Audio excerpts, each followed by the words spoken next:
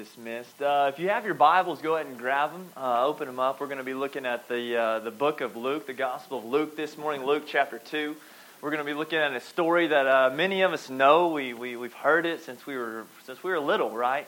But hopefully this morning, as we spend this time together, my goal is for you to kind of see this Christmas, and as we ask this question, what child is this? As you guys are turning your Bibles, let me read something to you. In 1865, an Englishman named William Chatterton Dix penned the words to a poem entitled Manger Throne.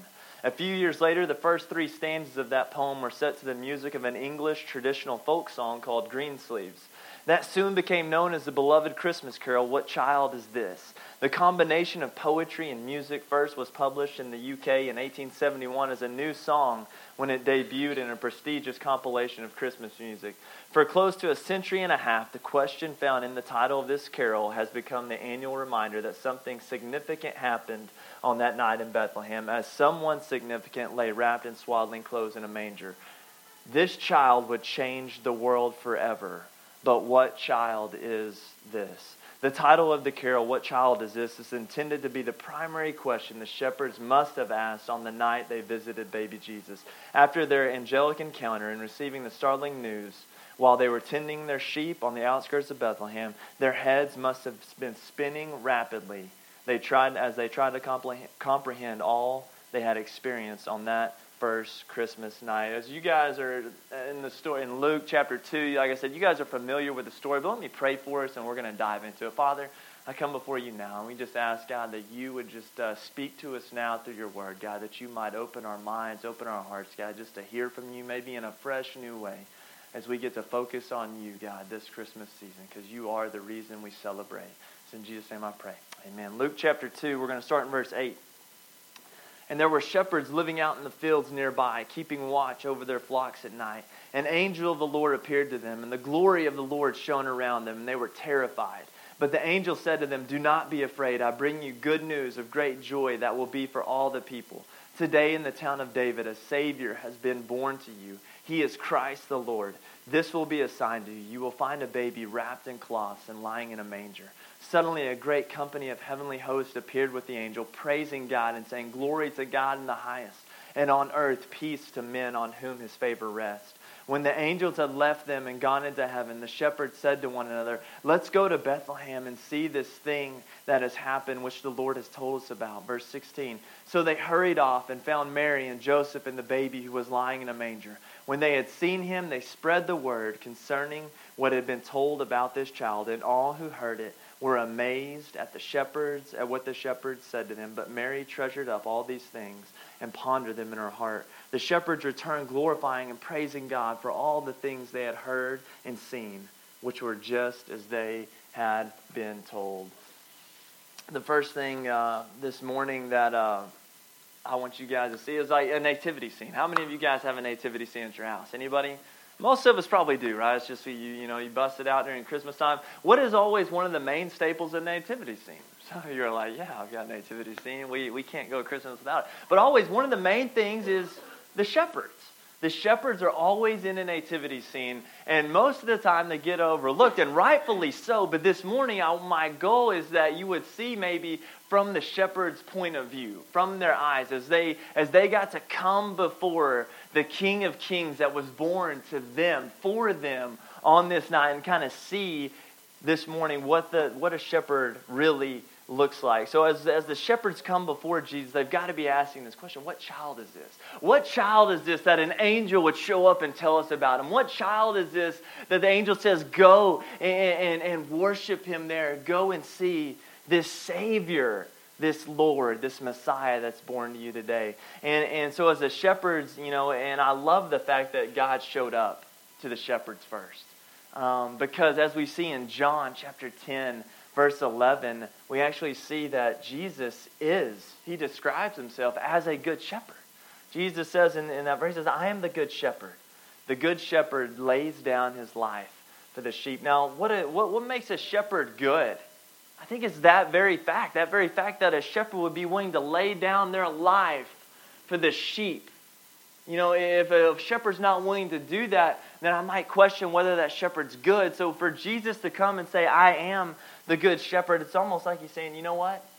I'm a shepherd. He came as the King of Kings, but on one hand, he's relating to the shepherds here. It's like, I'm a shepherd.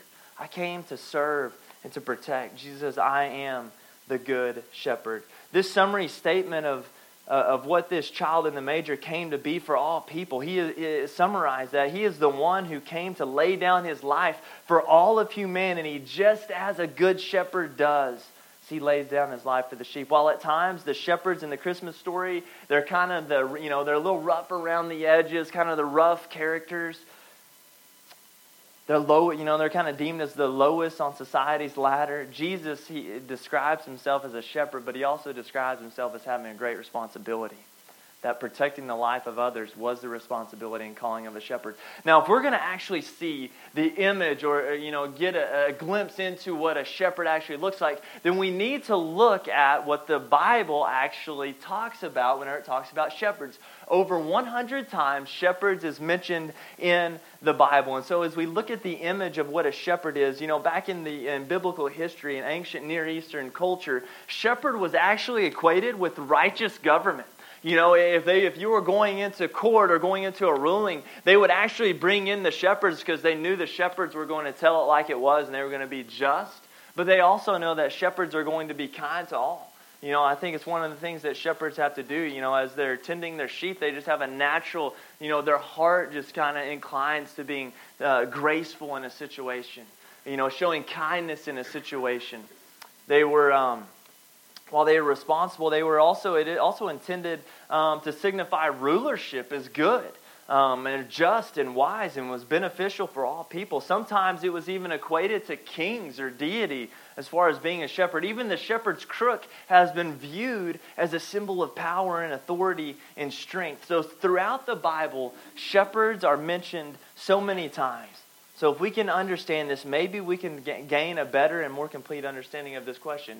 What child is this? One of the first careers of a shepherd was actually mentioned in Genesis chapter 4. We see, it tells us that Abel was a keeper of sheep. Now, Abel was one of the first offspring of Adam and Eve, and we're not going to talk about his brother. There's not a time and place for that. But Abel, he was a keeper of sheep. He tended the flock. That's kind of what he did. And so as, in biblical days, those who had flocks and sheep, such as, or goats or ox or horses or donkeys, camels, whatever it was, they were normally viewed as being wealthy. They were powerful. The Bible even equates it to actually being blessed by God. We see that in Genesis chapter 24. We're talking about Abraham that says, the Lord has greatly blessed my master and he has become great. He has given him flocks and herds and camels and donkeys. We see it again in the book of Job. It talks about how much wealth Job had, but it doesn't talk about the money. It talks about what? The flocks that he has. It says that Job, even though he experienced great trials, it says, and the Lord blessed him the latter days of Job more than the beginning. He had 14,000 sheep, 6,000 camels, 1,000 yoke of oxen, and 1,000 female donkeys. That's in Job 42. And so we see that it's also equated to that. The owner of the flocks often was the one who was also the shepherd of the flocks, as we see, in Abel, such as in Abel in Genesis 4, but also in Jacob, Genesis 30. Other time, the shepherd was actually delegated to the work of a son or a daughter. If you'll remember the first time that Jacob finds Rachel, you remember what Rachel's doing. Rachel is actually tending her father's flock. She's helping the flock come and find water. And if you remember Jacob, the servant goes and says, hey, my master is needing a wife. And then he prays to God saying, God, whoever would offer me water, that's going to be who I want to be, or that's who you're going to set before as my master's wife. And so just as it happens, Rachel comes down, offers the servant water.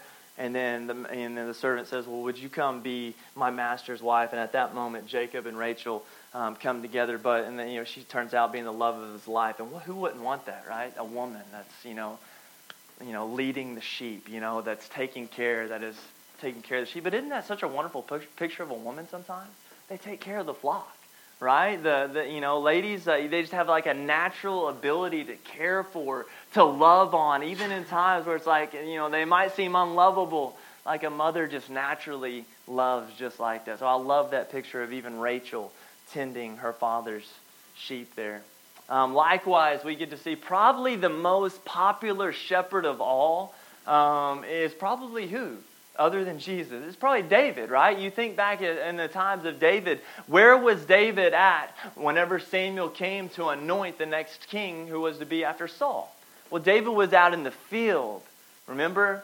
Jesse had brought all of his other sons before the prophet Samuel, and he says, you know what, it's got to be one of these sons. And so they go for six brothers of David. And not one of them is like, is this it? And like, actually, there's still one. I kind of forgot about him, but he's out watching the sheep right now. So it was like that was David's job, was to watch the sheep. His responsibility was to care for the sheep. And I love it because David was just doing what he knew to do. He was just taking care of the sheep. That was his job. But that day, they went and got him. If you'll remember, Samuel anointed him as king. The child that would be born in the manger in Bethlehem would be near the same pastures that David was shepherding his flock in. If you remember, Bethlehem is called the city of David. So that same night that as the shepherds were tending their flock, and we see that Jesus was born, it's like David, even before Jesus was, the lineage of Jesus was actually doing the same thing in the same place before him. So we see Jesus as being a descendant of the king who is also a good shepherd. So what child is this? He is a shepherd and a king, just as his ancestor David was. Now the principal duty of the shepherd was this. It was simply to make sure that the animals under his or her care had enough food and enough water. That was something that was kind of scarce back in that time. So if you were taking care of a flock, sometimes it's scarce around here too, right? We can't imagine this idea. I think sometimes, we're so far removed from how things were back in this day. It's hard for us to imagine, you're taking care of a flock, you need food and water, but that might be harder than you might think.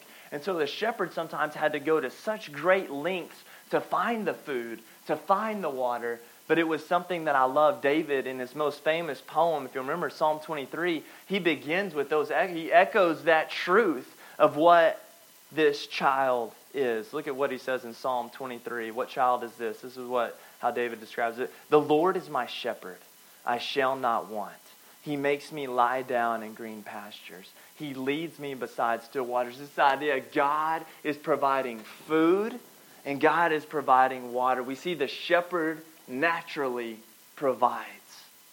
Just as a shepherd is responsible for the food and the water, though, we also know that a shepherd is also responsible for protecting the flock. It's one of the main priorities as well, is that you don't want to lose any of these sheep in your flock. And there was many, animals back in this time that could come and prey on these sheep. So a shepherd had to be on guard and watch out for dangerous animals that were coming to take sheep from his fold. And so in 1 Samuel chapter 17, as David comes before Saul, right before he's about to go fight the Philistine, the Goliath, right? He comes before Saul and, they're talking about Saul's armor and everything. And it says, but David said to Saul, remember Saul says, you're just a boy, David. But David said to Saul, your servant used to keep sheep for his father. And when there came a lion or a bear and took the lamb from the flock, I went after him and struck him and delivered it out of his mouth. And if he arose against me, I caught him by his beard and struck him and killed him. That's 1 Samuel 17. David, and I love that, David continues. What does that protection look like? David says in Psalm 23, even though I walk through the valley of the shadow of death, I will fear no evil, for you are with me. Your rod and your staff, they comfort me. And don't we as Christians, don't we as sheep of Christ, don't we sometimes see that in Jesus? How he comes along, he doesn't always take us out of the situation, but doesn't he protect us? Doesn't his rod and staff, don't those things comfort us sometimes? I know, you think about the rod and the staff, and there's a reason the shepherd had that. Sometimes the shepherd had that maybe to nudge. Sometimes the shepherd might have had that to kind of give a gentle tap to the sheep. Sometimes it was to wring the sheep's neck. But I love that David says that your rod and your staff, they comfort me. Why? Because the shepherd is doing that to protect the sheep. And I love that because sometimes, isn't that how it is with us? Sometimes we're walking along and maybe we get that gentle nudge, hey, probably don't need to be going here. You probably don't need to be doing this. Sometimes we get the ring around the neck, right? Get away from here. This is dangerous. I don't want you going that direction. So we see David as he talks about being a shepherd, and he equates it to the Father as he equates it to the Lord. He says, you know what? I don't have anything to fear. Even though I'm in the darkest, deepest spot, I can imagine God is there. Not only is he there, he's leading me and guiding me with his rod and with his staff. He says, you are with me. David describes the attributes of the Lord, who not only provides for his nourishment, gives us everything, just like he gives us everything we need, but he also protects him wherever he might find himself.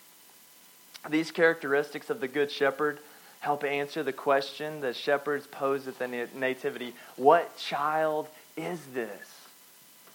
He is the one who will provide for and protect all who are under his care. So as we continue to look at this question, what child is this? This is a good shepherd. He would not only protect his sheep from wild animals, but he would also protect them from thieves. If you remember, whenever Jesus talks about in John chapter 10, he says, truly, truly, I say to you, he who does not enter the sheepfold by the door, but climbs in another way, that man is a thief and a robber. But he who enters by the door is the shepherd of the sheep. To him the gatekeeper opens. The sheep hear his voice, and he calls his own sheep. By name he leads them out. When he has brought out all his own, he goes before them, and the sheep follow him. Why? How do the sheep follow him? Because they hear and know his voice. A stranger they will not follow, but they will flee from, for they do not know the voice of strangers. This figure of speech Jesus used with them, they did not understand, talking about the disciples, when they were saying to them. So Jesus said again to them, truly, truly, I say to you, I am the door of the sheep. All who come before me are thieves and robbers, but the sheep did not listen to them. I am the door. If anyone enters by me, he will be saved and will go in and out and find pasture. The thief comes only to steal, kill, and destroy. I have come that they might have life and have it abundantly. Now, that's the verse we know, right? Jesus came that we might have life, that we might have it abundantly. But did you know that only happens whenever we follow his voice? Whenever we go in through him to the pasture that he has set before us, that's whenever you have life abundantly. Whenever you are led astray by other things in this world, guess what? That's part of the enemy's distraction before you, and those distractions will do nothing but steal, kill, and destroy. That's what the enemy's goal is. And so as Christians, as sheep per se, as we look at our shepherd, we got to say, you know what? Jesus, there's got to be more to life. So as we look at this, what child is this? This child is the one who came to give you and I abundant life. By the life he lived, by the death he died, he came to give you and me abundant life that we cannot have anywhere else, that can be found in no one else. It can't be found in success. Sometimes if I could just get to this spot, if I could just get to this position, it can't even be found in relationships. If I could just marry that person, if I could just have a significant other to spend the rest of my life with. No. You're not going to find abundant life in those things. You will only find abundant life in the Good Shepherd. What child is this? He is the Good Shepherd. The Good Shepherd went to great lengths to care for those under his care. He would make sure that they were kept intact, and he would also go the extra mile to make sure that none of them were lost. And if they were, he would take care of that. I love the parable in Matthew chapter 18. It's also in Luke chapter 15. The parable of the lost sheep. This is something we don't understand. So what do you think? If a man has 100 sheep and one of them has gone astray, does he not leave the 99 on the mountains and go and search for the one that went astray? And if he finds it, truly I say to you, he rejoices over it more than over the 99 who never went astray. So it is not the will of my Father who is in heaven that one of these little ones should perish. I love this parable, but I don't think we understand it, because that's not what our culture says. Whenever Jesus was giving this parable, everyone in them was like, yeah, what do you do? If you lose a sheep, you go look for it. You go and you look for where our culture, we go, wait a second, we have 99 other sheep. Why would we go and look for the one? But you see, here's what I don't want you to miss. That one sheep is so valuable to the shepherd. It's so valuable to the shepherd. And let me say it this way. What if you were that one sheep? Don't you want the shepherd to come look for you? Of course you do. But here's a better way. Since we don't understand the sheep analogy, let's put it this way. Let's say you go camping, okay, and it's you and maybe let's say you've got maybe 2 or 3 kids. You go camping, and it's just a fun time. You're having a great time, and you're going out in the wilderness, and you're exploring and searching. And then all of a sudden, you start looking around, and one kid is gone. Okay, at that very moment, what are you thinking? You start kind of, hey, where'd you go? Where are you at? And then you start kind of slowly running, and then before you know it, you're sprinting around, yelling as fast as or as loud as you can, running as fast as you can, trying to find your lost kid. Are you not? You might have been running so fast and screaming so loud you don't know where your other 2 are. But here's the thing: you don't care about the other 2 right now. You kind of know where they are. Right? You're right, moms. If you're lost a kid in the grocery store, you don't have to admit it. You don't. But you kind of start, your heart gets up, and you're like, oh my goodness. All of a sudden, the 2 kids you have beside your shopping cart are not important anymore. It's the kid that's lost, is it not?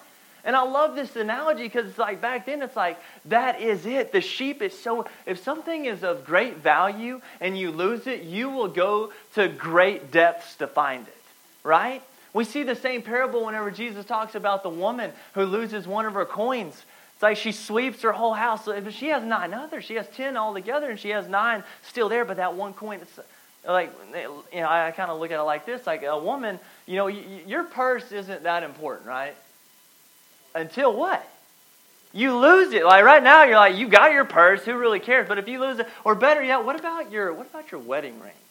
Right? What if you ladies, you lose your wedding ring, and then you're like, oh man, and you call your husband, and you're like, dear, I'm sorry, I lost my wedding ring, but I still have my cell phone.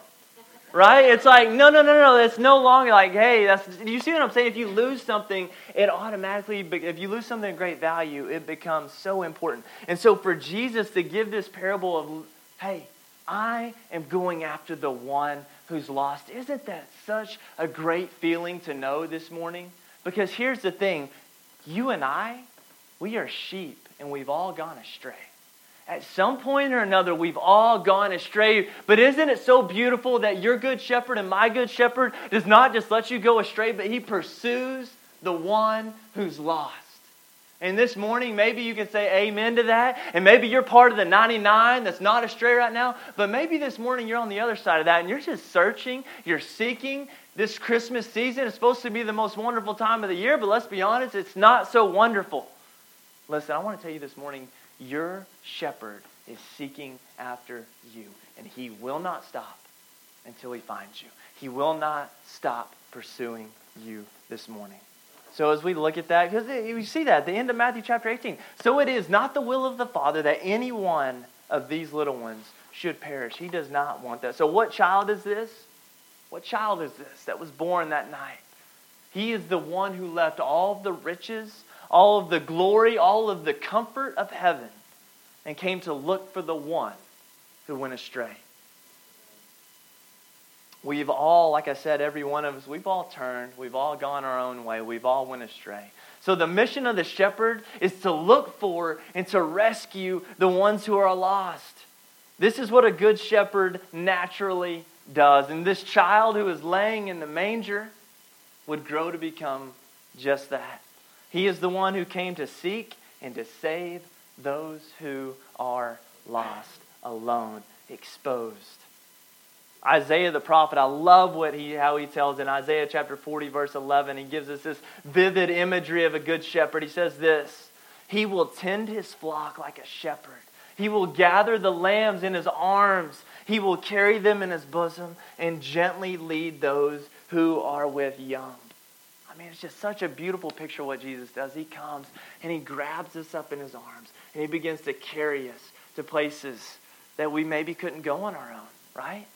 Whenever you're following Jesus, it's like you never dreamed of going to those places. You never dreamed you would be there, but that's what this good shepherd does. He takes his sheep to wherever he needs to go. He leads them wherever they need to go. And he uses that word in Isaiah. He says gently lead. You know, that's something about Jesus. Like Jesus is, he gently leads us. It's this idea of we know where we need to be sometimes. And we know that's where God wants us. And God could come and just be like, why aren't you doing it? But God doesn't do that. He gently leads us in the direction that He's calling us to go. The question is as sheep, are we hearing His voice? Are we listening and obeying what He says? Do you remember Peter at the end of Jesus' ministry on earth?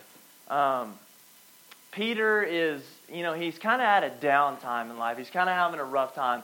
And I mean, who could blame him, right? Like, if you think about the decisions that he's made and the consequences. Remember, Jesus comes, He says, listen, before the rooster crows 3 times, you're going to deny me. And so the night's going on, and Peter's following Jesus, through the courtyards as Jesus is going in before, for the priests and everything. And so they ask Peter, do you know Him? Are you with Him? And 3 times, Peter denies his Lord and Savior. 3, not just once. 3 times he denies Him. And then Jesus, whom the disciples had surrendered their whole life to, they left their jobs, left whatever families they had, and began to follow after this man. This shepherd dies on a cross before them, some of them before their very eyes. He dies on a cross. And you've got to think at this point, this has got to be one of the lowest points of their life. Especially for Peter, who had just denied knowing Jesus, and now Jesus has died right before him. But Jesus, so now Jesus, he knew he had a mission. He knew God had a purpose for him, that was to be the good shepherd. And what makes a shepherd good? Someone who what? Lays down his life for his sheep. Jesus knew he was a good shepherd. He knew his life was going to be called, and on that day he gave it up. He laid down his life for his sheep, for Peter, who had just denied him 3 times, for me and you, who choose to go our own way, who choose to do whatever we want to do, who make our plans and our dreams and our desires, and we chase after them. Yes, Jesus died for you and for me, just like He died for Peter, who denied Him 3 times. So He had been crucified, but I love it. Once His mission was completed, once He had died on that cross for you and for me, do you remember what Jesus does? You remember what Jesus does? Once He's resurrected, He comes back, doesn't He? And He says to Peter, hey, meet me on the shore of Galilee.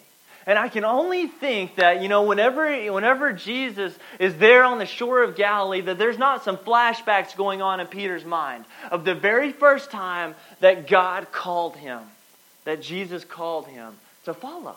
That's where it took place. Peter was just fishing on the shore of Galilee. And remember, Jesus looks over to Peter, who's cleaning the nets, and He says, hey, can I get into your boat?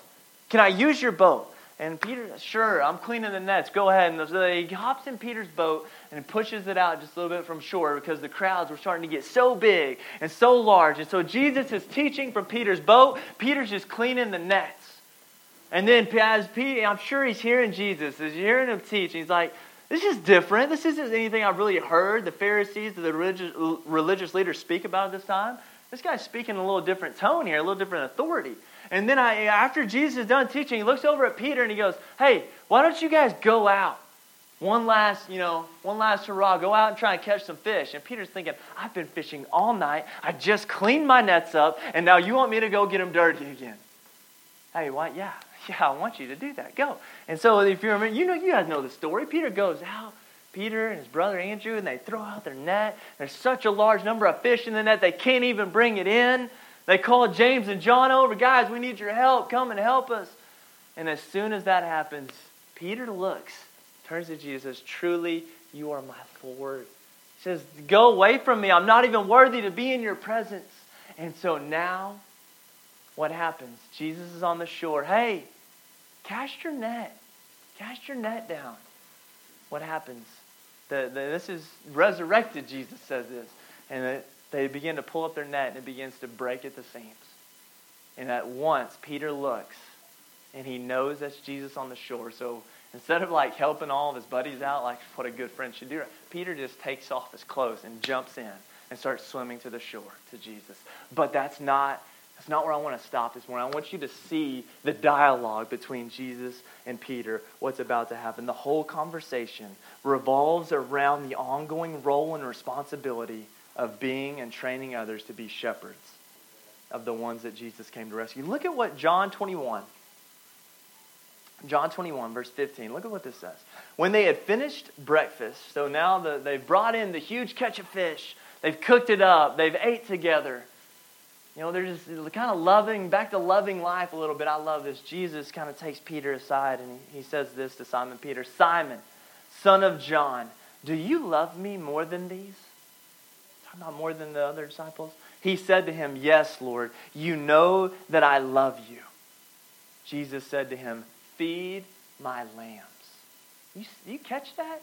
Jesus is telling Peter to be a shepherd. Go and be a shepherd. Feed my lambs. He said to him a second time, Simon, son of John, do you love me? He said, yes, Lord, you know that I love you. And Jesus told him, tend my sheep. Once again, be a shepherd. Be a good shepherd. He said to him a third time, which had to have stung, right? Remember, Peter denied Jesus 3 times. Now Jesus asked him 3 times, do you love me? Do you love me? Do you love me? And I love this. Each time Peter says yes, Jesus says, then here's what that love needs to look like. You need to be doing this. You need to be shepherding. You need to be a good shepherd. The third time, Peter, Simon, son of John, do you love me? Peter was grieved because he said to him the third time, do you love me? He told Jesus, Lord, you know everything. You know that I love you. And Jesus said this, feed my sheep. I don't think it was by mistake that Jesus kind of told him 3 different times, you need to be a shepherd. Why? Why would Jesus do that? Because that's who Jesus was to us.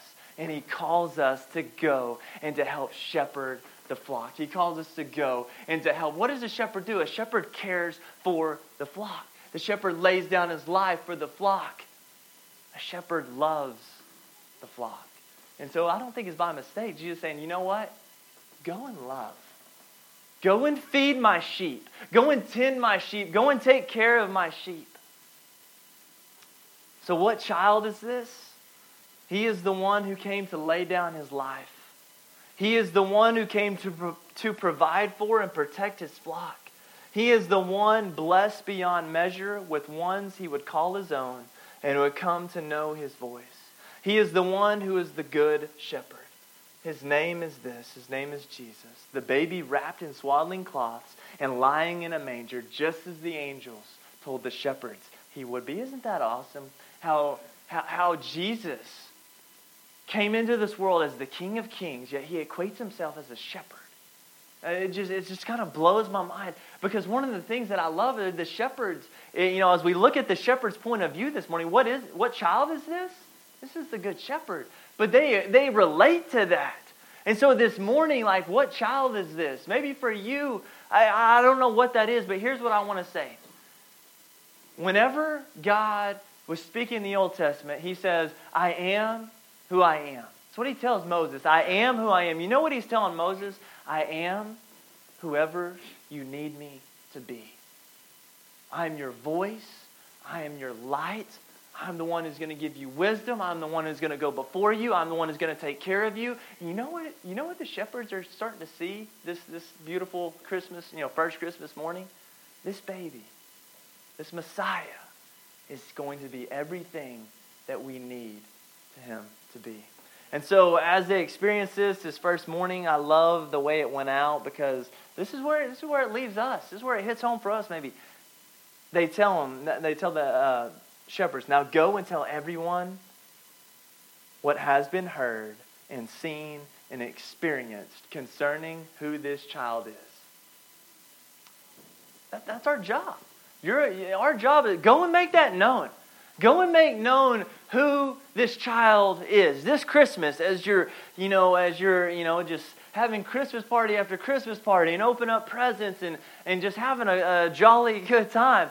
Go and make known your Savior, the Messiah of the world, who was born to us over 2,000 years ago, who came to be not only the King of Kings, but came to be the Good Shepherd. What child is this that was born in Bethlehem that first Christmas morning? He is a shepherd.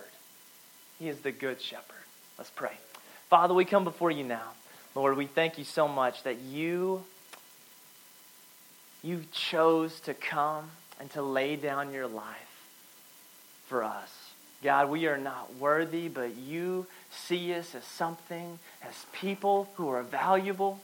We thank you for that this morning, God. I want to pray that if there's anyone in here this morning, God, that's just running, that's just searching, that's just seeking, God, I pray that you would show them that you are pursuing them with a relentless pursuit, that you are a good shepherd who knows them, you love them, and you care for them, and you want them to experience life and life to the fullest.